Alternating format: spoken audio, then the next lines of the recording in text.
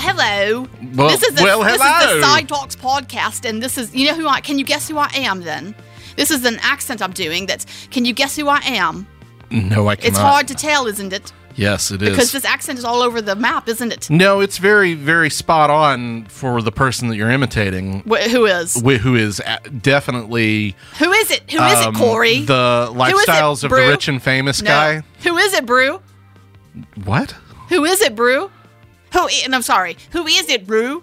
No, that's not helping. Okay, I'm here to tell you that I am literally could have pulled up a scene from Blood Diamond and be playing it into the microphone. Oh, I am Leo's, so you're you're trying to do the South African accent I've ever heard in my life. It's really bad. Why did you watch Blood Diamond? It's really bad. I'll tell you why. But it's really bad, and yet what does he get for that performance? And he gets an Academy Award nomination. He shouldn't have, because that was a bad year.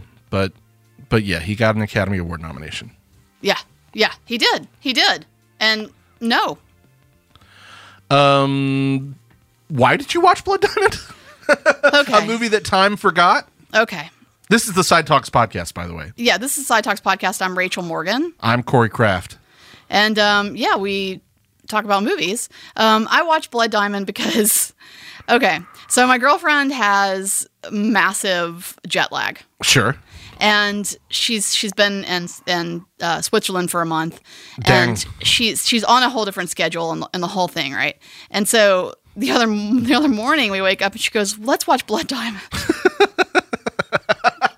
So, nobody has said that since 2007. And also, no one has ever said it at like 7 a.m. I'm just here to tell you. She'd been up for a few hours, and it was like 7 a.m. She's like, and like 20 minutes in, I'm like, oh my God, it's 7:24 a.m. And I'm watching 12-year-olds with automatic rifles just blow the heads off of people. And I'm like, this is just a fucked up day. This is going to be a real fucked up day. And you didn't enjoy yourself. No, I didn't, Brew. It's not a good movie. That is his accent. I'm sorry, but it's so bad. It's pretty bad. Not a good movie, but you can rest assured that this is the only podcast where you will hear criticism of Edward Zwick's 2006 film Blood Diamond. Only because nobody wants to talk. Nobody wants to talk about it ever. Well, that's again, a movie that history forgot. Can you do his act? Isn't it all over the place? It's like 1 minute it's like this, and 1 minute it's like, then it goes like that, and blimey, you got any of them blood diamonds, do ya? No, that's not it. And everything is Brew. Everything is Brew. Well, he got an Oscar nomination for it, so who are we to argue, and right? The whole time it's an I'm unimpeachable like, organization. When he's doing the whole thing where he's like scrunching up his face and putting his head in his hands, I'm just know that all that's going on in his head is just he's imagining that little statue. That little gold that little gold statue is rolling through Leo's little brain. Give me an Oscar. I'd say give me an Oscar now and for this accent, please. And then all he had to do is get mauled by a bear and like crawl around in the snow and eat a buffalo liver or whatever, and then he got his Oscar finally. Finally, I did say that during the film. I was like, I am so glad that he got one because I feel like he can chill out just a tiny little bit now. Yeah, and then he made Don't Look Up, and now look where we are. All right, well, let's go talk about other bad movies and maybe some good ones. All right, sounds good. Get ready for a 5-minute fight. 5-minute. Round 1. Fight. Well, folks, it's time for a 5-minute fight. Yeah. My short sleeves are rolled up, ready to fight you. We had to call an audible today, so this is an atypical topic. But Brad, go ahead and start that timer. We're going to 5-minute fight on a trailer for a coming attraction, Baz Luhrmann's Elvis. Yeah, we've never done this before. We're going to 5-minute fight a trailer, which is kind of ridiculous, but you know, we were going to fight the producers, and I thought you were talking about the Matthew Broderick one, which I was happy to go toe to toe on, but no, that movie stinks. So here's the thing. Okay. I ask you, are you excited about this film? Yeah. And you're excited about it. Of course. And so, but I just want to make sure you're excited about it and you've seen the trailer. I have. Okay, what in the hell, Corey? First of all, we've argued some Baz Luhrmann before. We've argued The Great Gatsby. Yeah. I would argue that Baz hasn't made a good film in a minute. It's been a minute. But he's only made like 5 films. So he's at about a 50-50 ratio, and this is not making me feel any better. This Tom Hanks as the Colonel looks awesome. It doesn't. I don't know what he's doing there, but it looks so good. So weird. It looks so weird.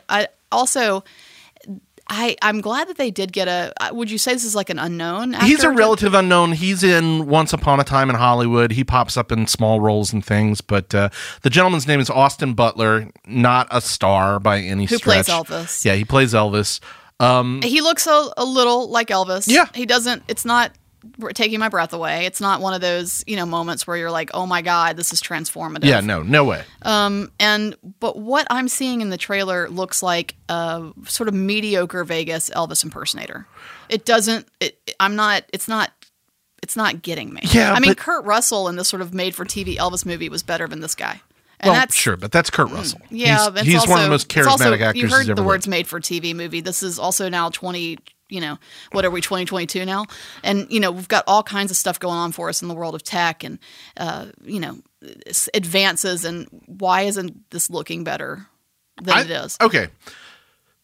The trailer is whatever. Obviously, we can't judge the finished film based on the trailer. That's all we're doing here. We're arguing about levels of excitement. I'm excited because you have to think that trailer is holding back on the Baz Luhrmann over-the-top weirdness that is coming in this movie. It has to. What do you mean? Like weirdness as in like the kind of stuff I have to look away from the screen for? That's what I'm feeling. I'm big, extravagant... Yes, I'm vibing that. You know that moment in The Great Gatsby where they play the Jay-Z song? Yeah, which I love. Oh, I hate it so much. It's so embarrassing. It's so hard to watch, Corey. And that's what I'm worried about here. I'm worried this is going to be just a nonstop array of just embarrass me with a leg gyration. But see...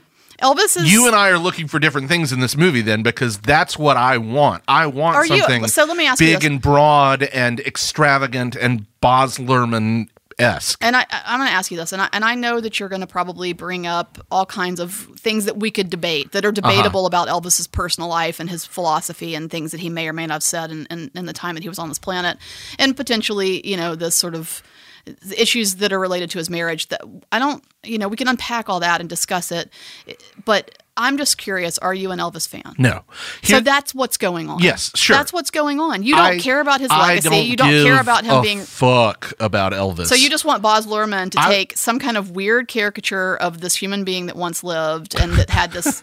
and just turn it into... Well, when you put it that way, it sounds kind of damaging and harmful, but there's been no, public figure who has been more scrutinized than Elvis during Elvis's life and in the subsequent 40-something years. I mean, this is one of the most famous men of the 20th century. I don't think that Baz Luhrmann making a film about him is going to besmirch his legacy. If anything, it's just, it's a cartoon Elvis. I mean, that's what I want. I want the big bright colors. I want swirling camera work. I want,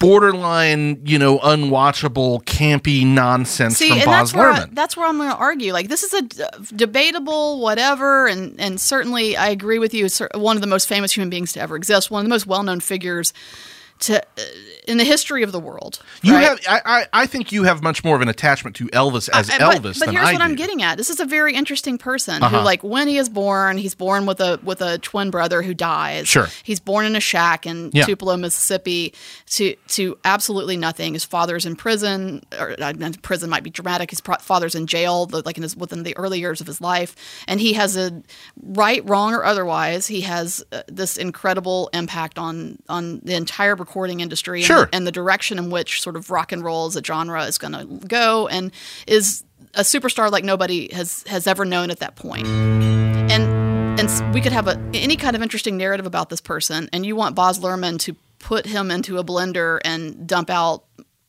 googly god bullshit. Yes, because I don't think that traditional music biopic works anymore. I just don't. I think that after Ray and then Walk the Line and then after Walk Hard, the Dewey Cox story kind of ruined, all of those biopic tropes. We ran all of that into the ground. And if you're going to do a music biopic, do a big, silly, stupid musical of a music biopic. So we can never get it back. So do you like Ray? It's okay. Did you like Walk the Line? It's all right. I'm cut in half real bad, Dewey. Yeah, exactly. Now, I love Walk Hard, the Dewey Cox story, which is one of the funniest movies ever made. Oh, my God. Because it so thoroughly skewers all those tropes.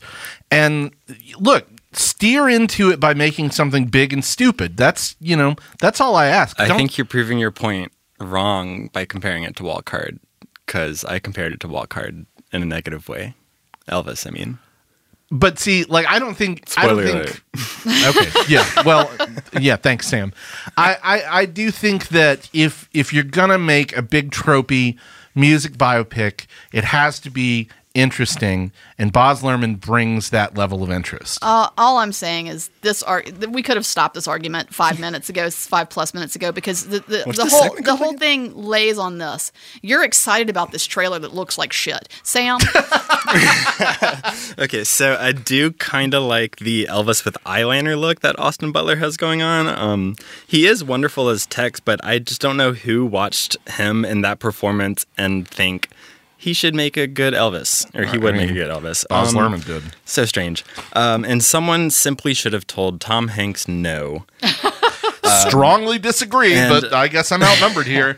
And of course, jumping on the bandwagon here, it looks so much like Walk Hard, the Dewey Cox story, in all the unfortunate ways. Because it's a serious movie, not a parody. So Corey loses 2 million points for being excited about a trailer. We're going to potentially see Elvis sing Jay-Z, and everyone is scared, yet Corey is excited somehow. Thank you, Sam. Corey does gain back about 1,000 points for so boldly declaring, I don't give a fuck about Elvis. But yeah, Rachel wins. You guys are going to feel really silly when this movie rules. Who doesn't give a fuck about Elvis? I mean... So let me ask you this, Brad. You're a musician. Can you weigh in here a little bit? Have you seen this trailer? What are your feelings? I have not seen the trailer. How do you feel about Elvis? As a musician, that's a very complicated answer.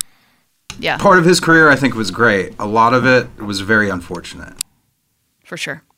I just don't care. He was important, regardless of how you feel about him. Interesting story. Sure, I heard the songs. I've heard the songs. I've seen some of the films. Like I've heard Teddy Bear. Sure, he's fine. I have no emotional attachment to Elvis. Make a big stupid movie. But you do have an emotional attachment to fucking Baz Luhrmann. Yeah, that dude made Moulin Rouge. Are you kidding me? Oh my God. Anyway, I zoned out while Sam was talking, but I assume I won the fight. Baz Luhrmann rules. We're just gonna let you leave it at that, and the fact that you're excited about this trailer. Go watch. I want everybody who's listening to this podcast right now, if you haven't seen the trailer, or even if you have, to watch it again. Watch this trailer, and the whole time keep in your mind, Corey is excited about this. All right, let's go. Big bucks. Today's my day. Let's go. Big bucks. No whammies. No whammies. Big bucks. Big bucks. Here we go. Stop. Rumble, rumble, rumble. What's that? What's that noise? It's the sound of thunder, which means it's time for the Filmmaker Lightning Round. Heck yeah. So before lightning starts striking, we need to talk about some movies from today's subject. Today's subject has been in the news a little bit lately after, the awful developments in Ukraine. Yeah.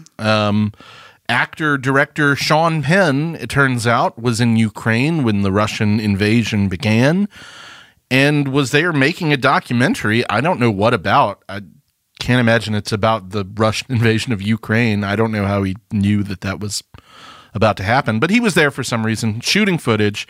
And he was in Ukraine when the invasion began and had to evacuate with a lot of refugees. So with that in mind, we're going to turn to something entirely trivial and talk about Sean Penn's filmography as an actor and, I suppose, as a director. Wait, let me ask you this, though, and I think Sam may know the answer to this, if just to confirm if I'm right.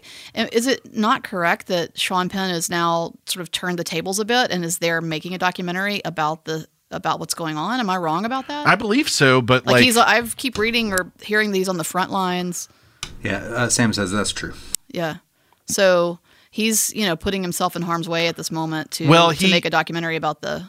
He was there when it started, and I don't know why he was there initially, but I guess... I agree with you. I wouldn't imagine that he was there working on a film about this situation, but regardless, I think he's turned... It's turned he's into now that. turned and is making a documentary about what's happening, and that's... Well, pretty incredible. That is pretty great. I mean, Sean Penn, say what you will about him, and there's a lot that can be said about him and his personal life, has in recent years become quite the humanitarian. No, I have some. I'm conflicted. Sure. Okay? Because Sean Penn, he tied my girl Madonna to a chair.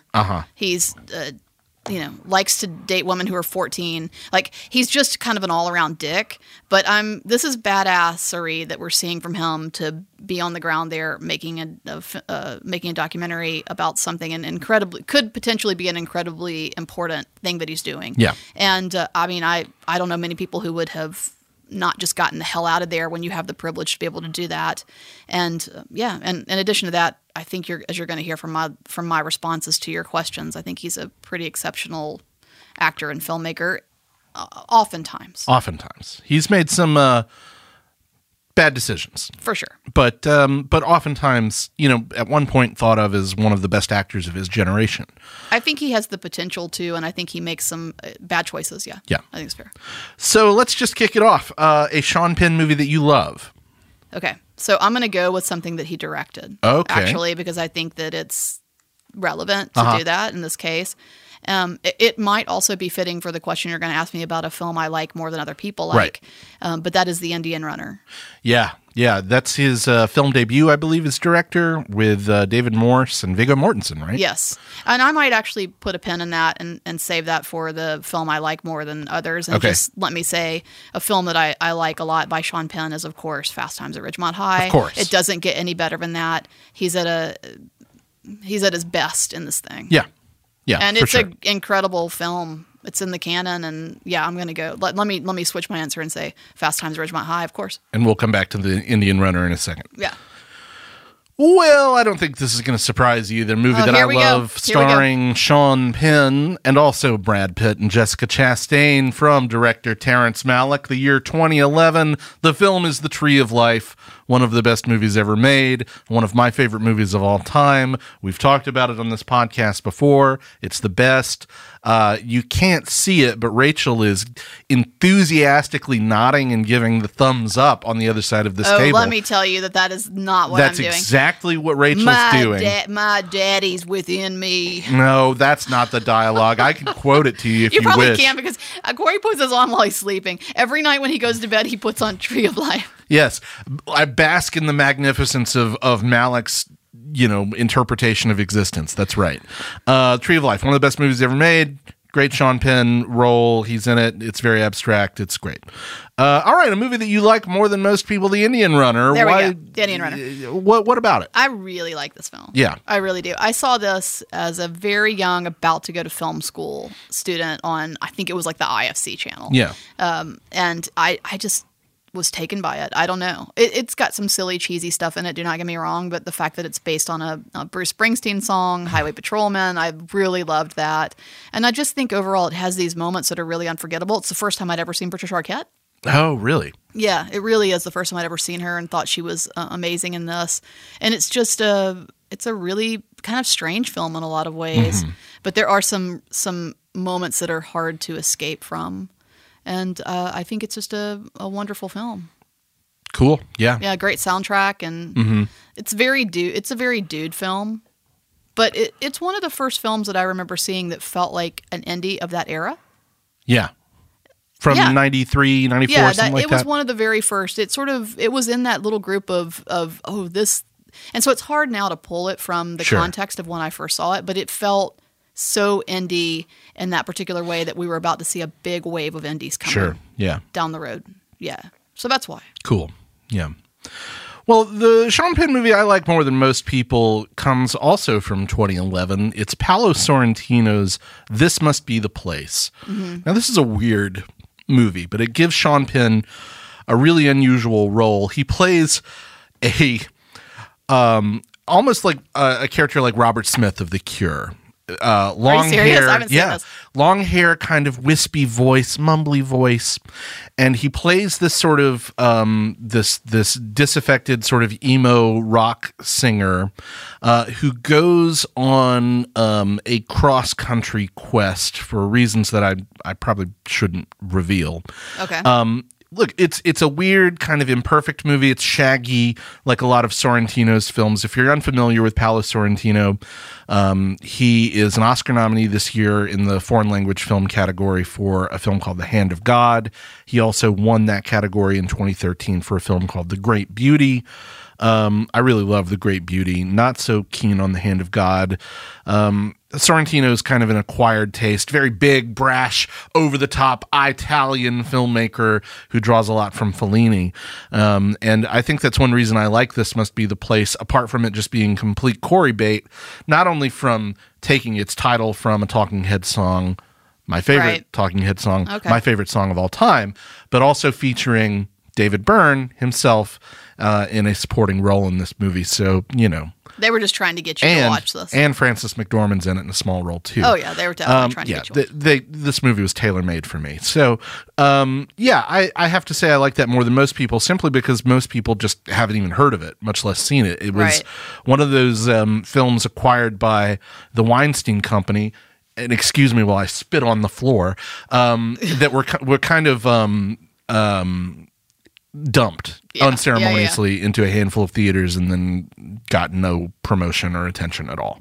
Well, I think The Indian Runner might have the same stamp on it. I think it might be a Weinstein production of some kind. Well, Miramax. It would have been Miramax. That would make sense. Yeah, and the 90s. It, too, is one that I don't, when I talk to people, most folks haven't seen this film. Yeah, so, similar, yeah.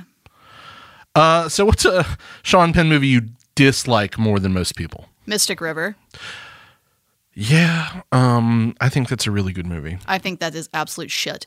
Sam, can you make note that Mystic River is definitely something we will fight about, because that film is just the worst, just like the bombed out nightmare film that I don't like.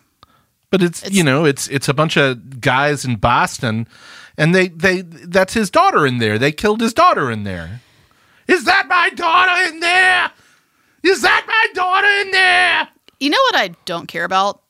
A bunch of guys in Boston and less of New Kids on the Block. Yeah, but you know who directed Mystic River, right? The best guy of them all, it's Sir Clint Eastwood. Exactly. I'm so happy. Exactly. What a hack that guy is. What a hack that guy is. Beg to differ. Oh, we've got all kinds of arguments a brewing. Oh, man. No, I just rewatched Mystic River fairly recently, and it certainly did not blow my mind like it did when I was a teenager. It blew my mind when I was a teenager. Clint Eastwood should stick to making movies with monkeys. Clint Eastwood should stick to making movies where he's 90-something years old and riding on horses like Cry Macho. Oh, my goodness, Cry Macho. Love that movie. So Sam, is the name of this podcast going to be Oh My Goodness, Cry Macho? Yeah, it should be. But when I was a teenager and I watched Mystic River, I was like, oh boy, a crime procedural directed by Clint Eastwood based on a Dennis Lehane novel? Boy, this is really doing it for me. And starring a bunch of guys from Boston. Tim Robbins, The Vampires. Ooh, that is not a performance that's necessarily held up super well. Well, let's counter it, because it's just terrible. Well, the Sean Penn movie I don't like as much as most people comes also from the year that Mystic River came out in 2003. His other big dramatic Oscar movie of that year, 21 Grams from Alejandro González Iñárritu. And if we're throwing the word hack out there, I might argue 21 Grams. I kind of like 21 Grams. Are you fucking serious? Yeah, I kind of like it. Of course you do. Of course you do. That is the least surprising shit I've ever heard. Kind of like it. That movie stinks. And it's no Mystic River. It is no Mystic River. I certainly agree with that. No, I really don't like 21 Grams or any of Iñárritu's films, and clearly I'm in a minority there, since they're giving that guy all manners of Academy Awards all the time. He gets out of bed, they give him an Oscar. Yeah. Do you think that anybody's ever done a double feature of Mystic River and Mystic Pizza? No, but when I was...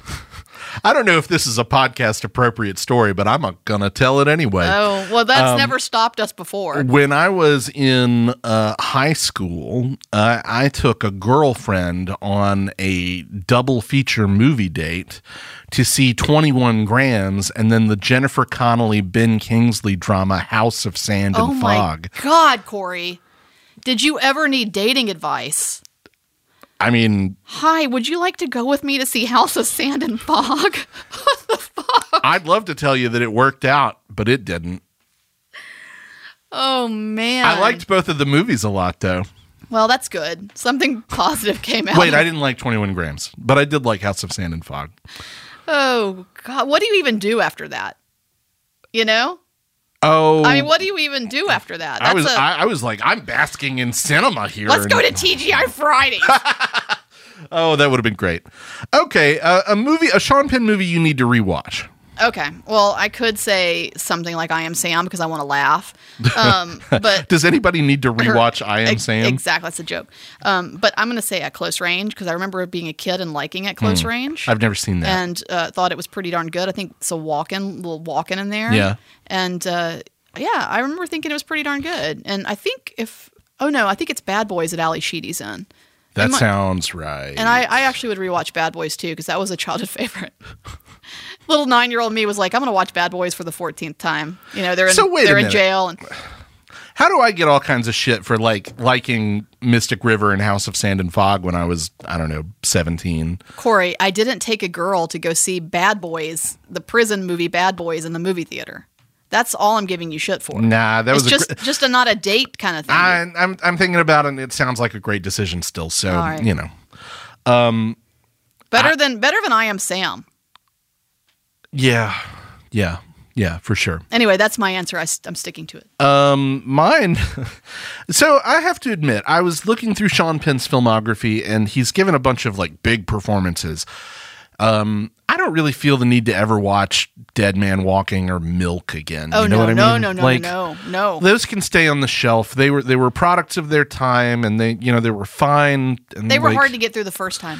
Sure, they're great. All respect to, Gus Van Sant and Tim Robbins, I guess, for directing those movies, but whatever. I really like Sweet and Lowdown, but has that little thing about being written and directed by Woody Allen, so I don't know if I'll be revisiting that anytime soon. So my answer here, the movie that I would most like to revisit is a movie I've only seen once, even though it came out 3 months ago, Licorice Pizza.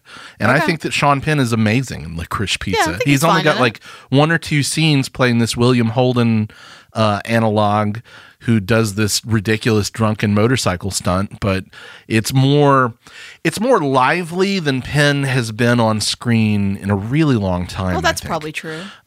So if he can channel that sort of that manic comic energy that he's genuinely good at, but very, very rarely taps into.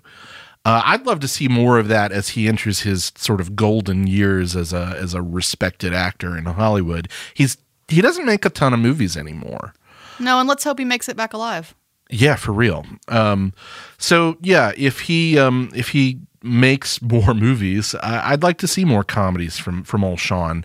I mean, he's very memorable, obviously, in Fast Times. That's probably, after all of the thunderous seriousness of his later career, Fast Times is still probably his most memorable role. Yeah, and I've argued this before. I'm going to argue it again. I actually think he's playing it straight. Well, that's true. Yeah. I mean, it comes across as really funny because because it's a funny character. That character that film is based on is hilarious, but I think that that's really, truly who that dude was. Yeah. And so I think Sean Penn's kind of, he's just methoding it up. Yeah. But that's a good point. Whatever you got to do, Sean, do it. That's right.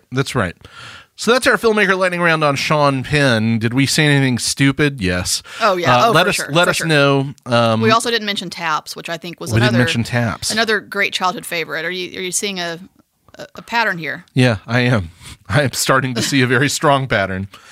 Email us at podcast@sidewalkfest.com to tell us why and how we were stupid in this segment and in any other segment. Yeah, it's a long email.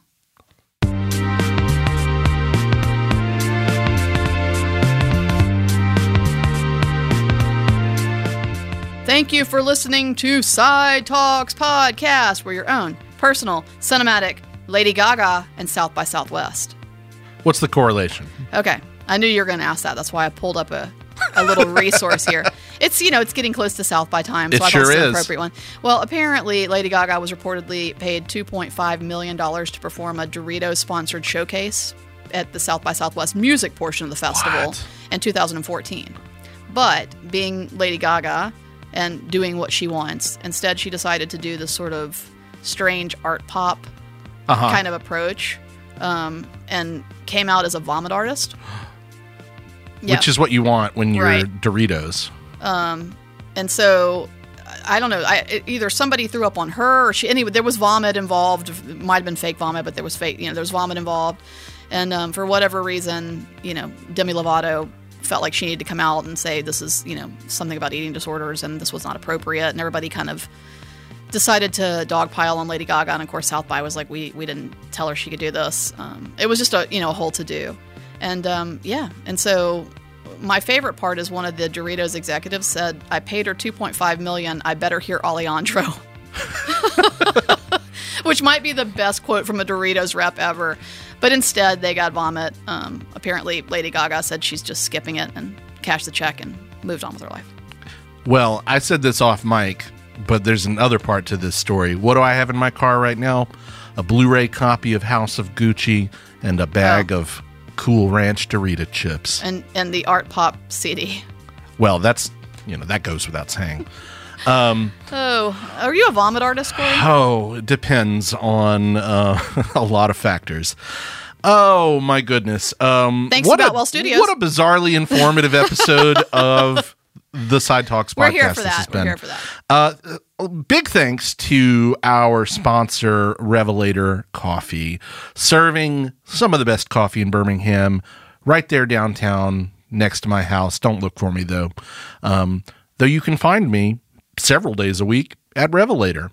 Yeah. Also, sidewalkfest.com or on social media at Sidewalk Film is where you can find all the information about what Sidewalk's up to, especially at the cinema. Some great stuff and a packed month of March. When you hear this, we're going to be well into the Women in Film Week, I think. Polly Platt double feature. That's right. We mentioned that last week. The Souvenir and the Souvenir Part 2. Hell yes. The Rescue. Passing. Anyway, go Power to of the Dog. Power of the Dog on the big screen. Go to sidewalkfest.com and take a look. There's so much good stuff. And then later in March, we've got Ty West's X coming up. That looks like some fun. Yeah, for sure. It really does. All right. Well, that's what we've got for you today. Thank you, dear listener, for tuning into Side Talks. We'll see you next time. Batwell Studios Podcast Division. Your words, our expertise.